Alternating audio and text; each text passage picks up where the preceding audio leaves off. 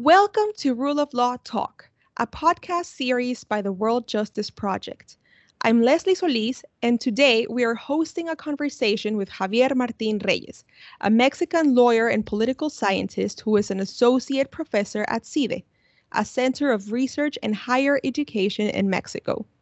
Javier studied at CIDE, UNAM, and Columbia University. He is an expert in public law and judicial politics and has published on topics related to electoral justice, access to justice, criminal justice, among others. Today, we'll be discussing the state of the rule of law in Mexico, as well as the challenges and opportunities for the new Mexican president, Andrés Manuel López Obrador, commonly referred to as AMLO, who will be inaugurated on December 1st, 2018. Thank you for listening to this podcast, and please don't forget to subscribe to Rule of Law Talk for more vital conversations like this one.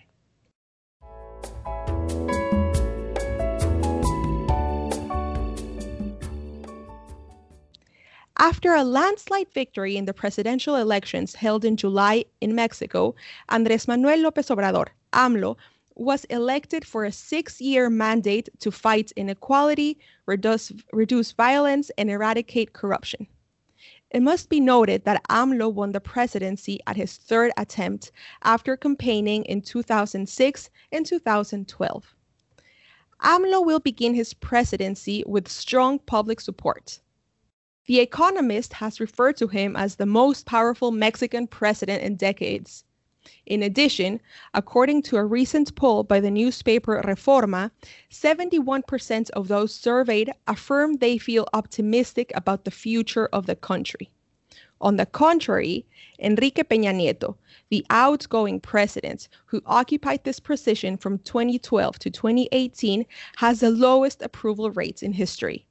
According to the same survey by Reforma, 68% of Mexicans disapprove of his work, and 6 out of 10 people polled perceive that violence, insecurity, corruption, and poverty increased under his mandate.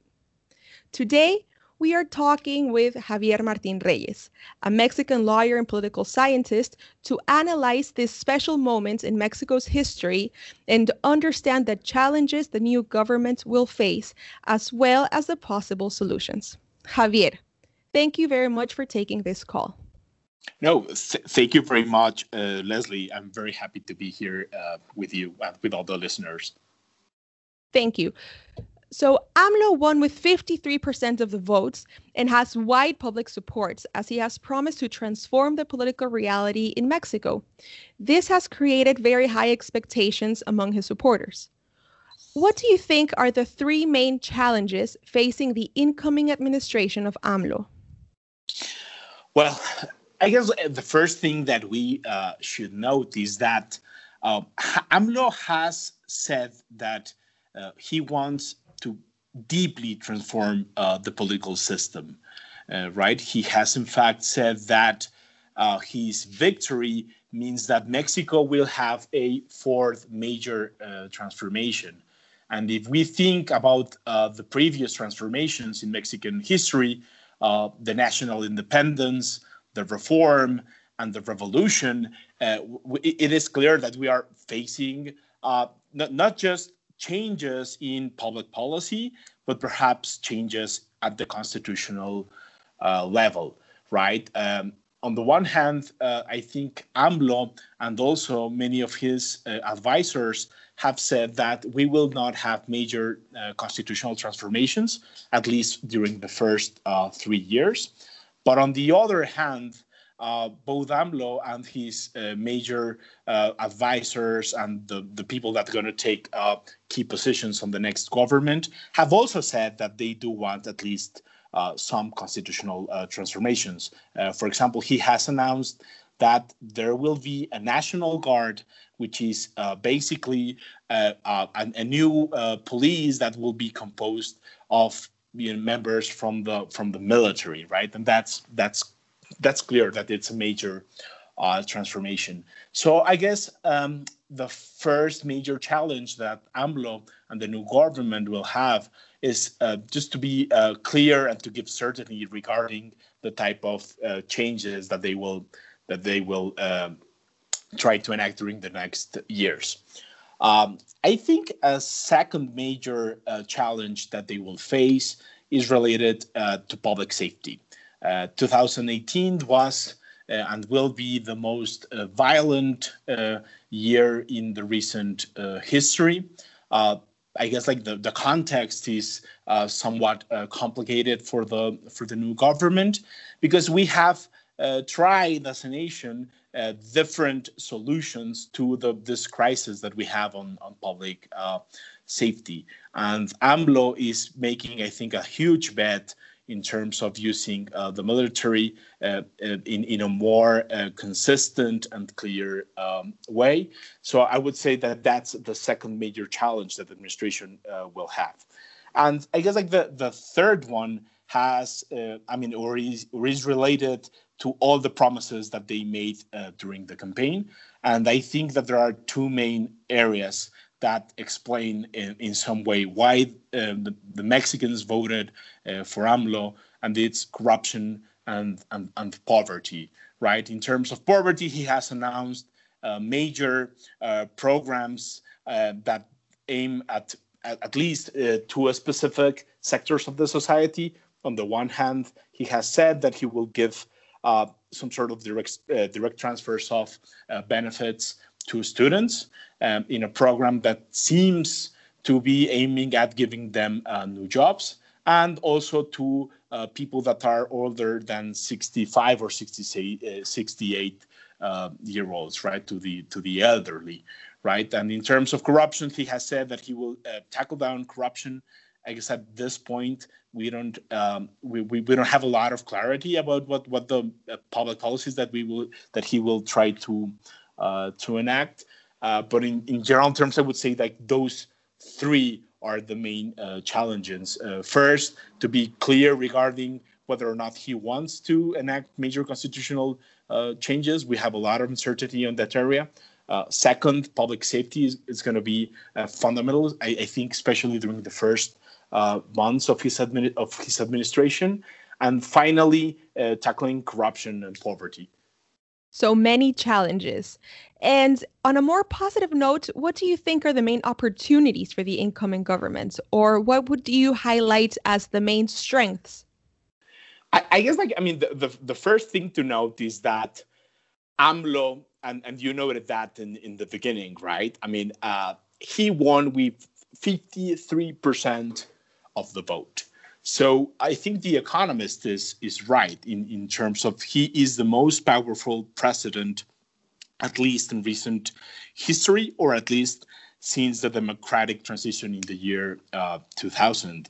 So he has a lot of support and approval in the general population, not only among his voters, which are basically half of the people who voted, but also in the general population. So that is something very positive for the new administration.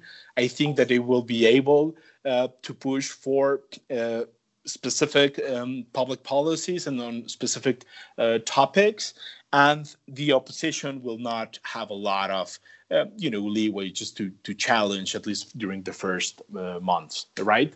On the institutional level, I think that it is also very important to note that this is the first time in recent democratic history in Mexico where we have a unified government, right? So basically, López Obrador and his political party, Morena, they control both the presidency and both chambers of Congress, right? So they will be able, at least on the legal level, to adopt a lot of the changes that they were promising, right? So, of course, that is something good for them, because they will have this political power just to push for that agenda. If we think about the past, well, Even Vicente Fox, who was the first president after the transition in the year 2000, he never had a unified government. The next president, Felipe Calderon, also didn't have a majority in both chambers of Congress, and Enrique Peña Nieto didn't have, the political and institutional support that AMLO will have. And I would say that also a third positive thing for AMLO, and something that is a huge opportunity for him, is that he is the first president that has been elected with a kind of clear leftist agenda, right? So I think he will have the opportunity to push for a different type of public policies that we have not seen in previous administration. And I think that in general, the levels of support that the population has towards him kind of tell us that, at least during the first months, or perhaps the first couple of years of his administration, he will have a lot of political and social power and legitimacy just to push his agenda. This is very important, that the people trust in him and support him. Will be a very interesting time for Mexico, because we've seen how distrust in the political system has hurt Mexico so much lately. Absolutely, and I think if we see the approval ratings of Peña Nieto, we will see that. Not even Carlos Salinas, Ernesto Zedillo, Vicente Fox, Felipe Calderon, the former Mexican presidents, had such a low score when they were finishing their terms, right? So, I think it's a huge contrast between the administration that is finishing and all the support that AMLO has, and I think that is a really positive note, because if we see the polls and we see the studies that have been made during the last years, it is very clear that almost all the institutions of the Mexican states have had some degree of lacking political support from the general population. The general scores for both the legislative chambers, the judicial power, the military, and the police have been going down during these last years, right? So I think it's really important that AMLO will have a majority in Congress. He will have a lot of popular support, at least during the beginning. So I think that's why the first actions and the first months of his term are going to be fundamental for the future. Indeed. And well, Javier, as you know, the World Justice Project recently published the Mexico States Rule of Law Index 2018, which reflects the perceptions and experiences of more than 25,000 people across the 32 Mexico states and over 1,500 experts.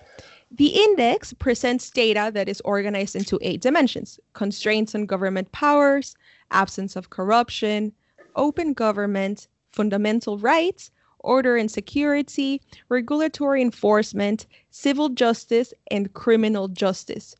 Would you expect that Mexico's performance on any of these factors will improve in the following years? I think it's really hard to say whether or not these factors will improve during the next years. My guess would be that if AMLO and his team are serious about tackling down corruption, that is a specific factor that could improve in the following on years, because his anti-corruption, speech and policies have been, repeated over and over and over during the campaign and after that. But the thing here is that we don't have a lot of clarity regarding the specific policies that he wants to implement. In Mexico, we have a national anti-corruption system that is relatively recent, that is not working at this point, because we have some key pieces that are still missing. For example, anti-corruption judges. And we really don't know if AMLO will try to strengthen the anti-corruption system, and if he does or doesn't, whether or not the system is gonna work. But I would say at first sight, it seems that we have some sort of expectation that perhaps in terms of corruption. And if we think, for example, in a second factor, fundamental rights, I think that it will depend a lot on the specific right that we are thinking about. For example, I think in terms of economic and social rights, AMLO has been pretty emphatic about the need, for example, to expand higher education, to provide jobs, especially for young people. In terms of tackling down poverty, he has also talked a lot. So I guess that if he is serious in these areas, we could expect an increase in our scores in this factor of the index. But I guess on the others, we really don't know what's going to happen. For example, if we think about in terms of constraints on government powers, well, the fact that AMLO has a unified government and that we have never seen a unified government in Mexican history, at least in terms of democratic rule, that could mean that, for example, they will be able to nominate Supreme Court justices. Or the other important aspect, if we think about the specific Mexican context, is that over the years we have created a lot of autonomous constitutional regulatory agencies that are pretty powerful if we see the Mexican constitution, and that they will continue to operate during the presidency of AMLO. This kind of agencies that are autonomous also represent a check on the presidential power. But here we have seen some mixed signals, right? AMLO has said that in some cases he doesn't really believe on that kind of institutional design. He has been, for example, emphatic that the institute that is in charge of, guaranteeing open government and transparency, it's not really working well. And it's a little bit paradoxical, because if we see the scores that Mexico has on the index, it is clear that open government is perhaps the factor in which Mexico performs the best. But at the same time, AMLO doesn't really believe on that specific institutional design of the Mexican state. So we really don't know if we're going to have a better mark or score in terms of constraints on government powers. We also don't know if we're going to have a better score on open government. And in terms of criminal justice, it's really, really unclear, right? The General Attorney's Office at the federal level is also an autonomous constitutional institution or organ or agency. And we have really not transformed completely the older General Attorney's Office. So we really don't know what's going to happen with the Fiscalía General de la República, the General Attorney's Office. And I think that is a fundamental piece for the criminal justice system, and of course for the performance of Mexico on that specific factor. So overall, I would say we have a lot of uncertainty. I think that things could get better in terms of corruption and some fundamental rights, but on the other factors, I think at this point it's really hard to say. Of course. And that is why we will continue to do this exercise every year so we can measure the rule of law in Mexico from the perspective of citizens to see how they live and perceive the rule of law in their daily lives, with the hope that, of course, in the following years, we'll get higher scores. But if not, we will continue to monitor and to offer a diagnosis of what are the strengths and what are the weaknesses and where policymakers should focus or where they should give priority. And well, I would like to ask you, from your most recent work on everyday justice and pretrial detention, if you could just do anything to improve the justice system in Mexico, what would you do? Well, I think that first and foremost, we have to say that rule of law in Mexico is pretty weak by any measure, and I think one of the major trends that we have seen during the last decades is that we have focused a lot of attention and resources at the federal level, right? So if we think about, for example, the federal Mexican judiciary, we will see that there are major improvements compared, for example, to 1991, 92, 93, and so on, right? So if we think about our federal judiciary, it's a judiciary that definitely works better, right? If we think about the criminal justice system, I think that it is clear that we have not finished the transformation of our criminal justice system, but there have been major improvements, right? Like we in 2008, we had a major transformation, which basically created an adversarial system in Mexico. And I think that there is good data that shows that there has been a major improvement.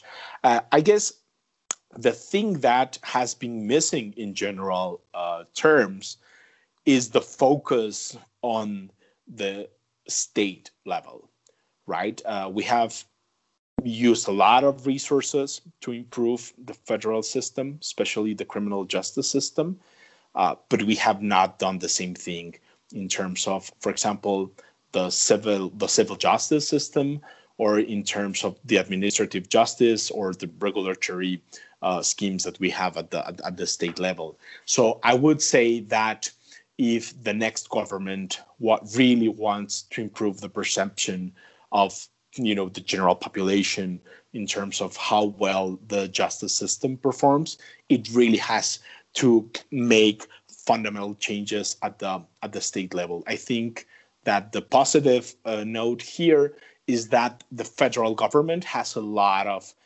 legal and institutional mechanisms that they can take advantage of.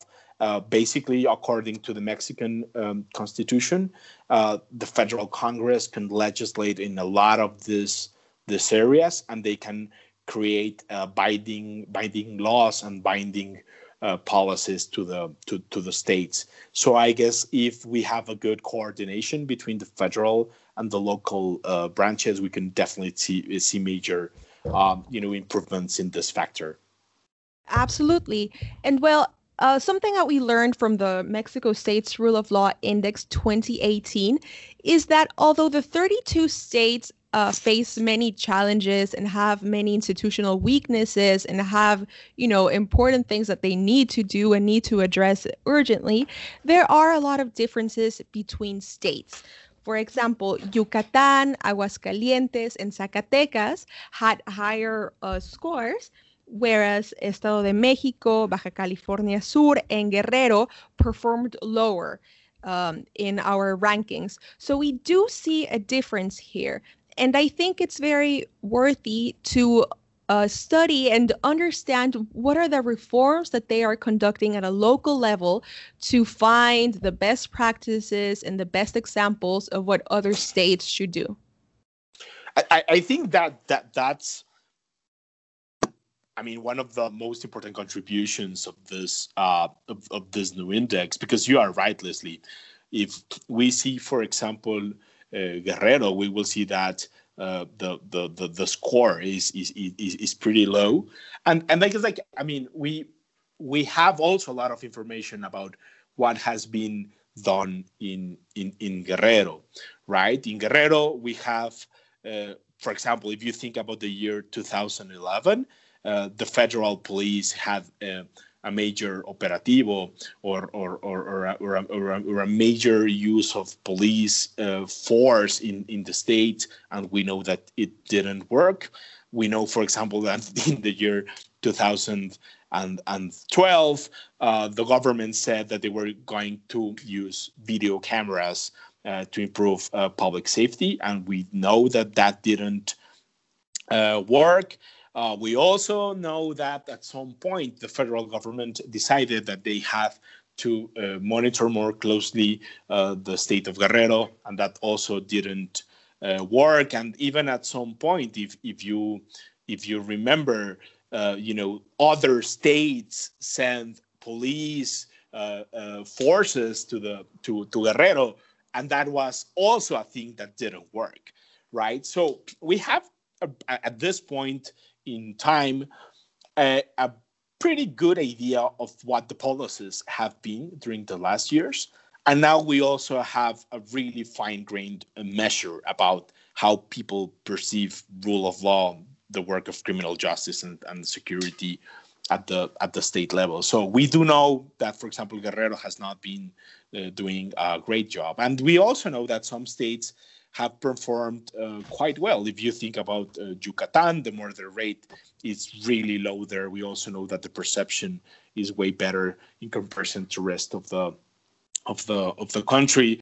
I think also we have some good experiences in terms of public safety. For example, if we think about Nuevo León, not this administration, but the previous administration, I think did a pretty remarkable job in terms of, creating a new state police. So I would totally agree that these numbers and this data really helps us to know how well or bad different states and different policies have performed during the last years. Of course. Almost to end our conversation, can you tell us what are the first three words that come to your mind when you hear the phrase rule of law? Oh, I guess like the first one would be strong and capable institutions. The second one would be the protection of fundamental rights. And the third one would be operators, especially well-trained operators. And I think, those are perhaps the three dimensions that we need to focus, at least in Mexico. For many years, we thought that before the democratic transition of the year 2000, the Mexican state was very strong and very capable.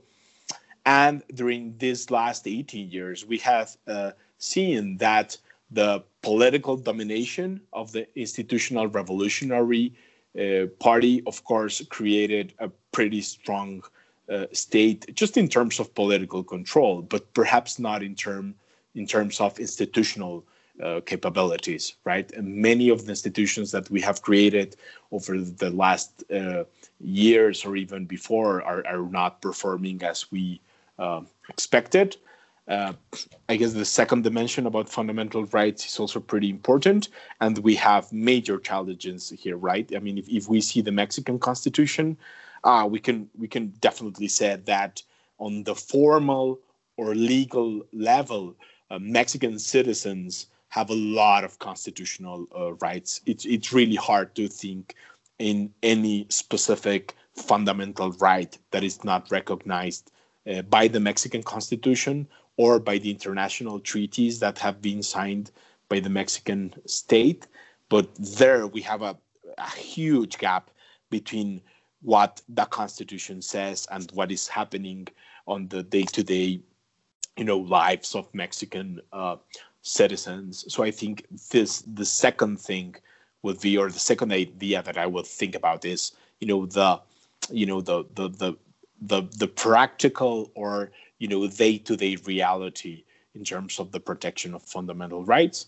And the other thing is, that institutions are also created and operated by people, right? And I think the Mexican state historically has not been good in terms of, creating a well-trained and capable bureaucracy.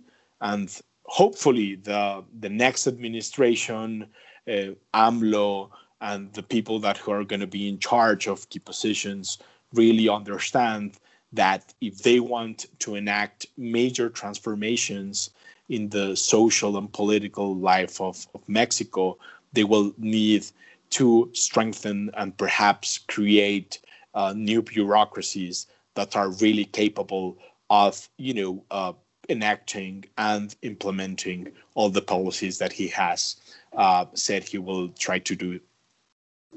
Absolutely. Well, so this new government starts tomorrow, December 1st, 2018. And as we can see, there are a lot of challenges ahead.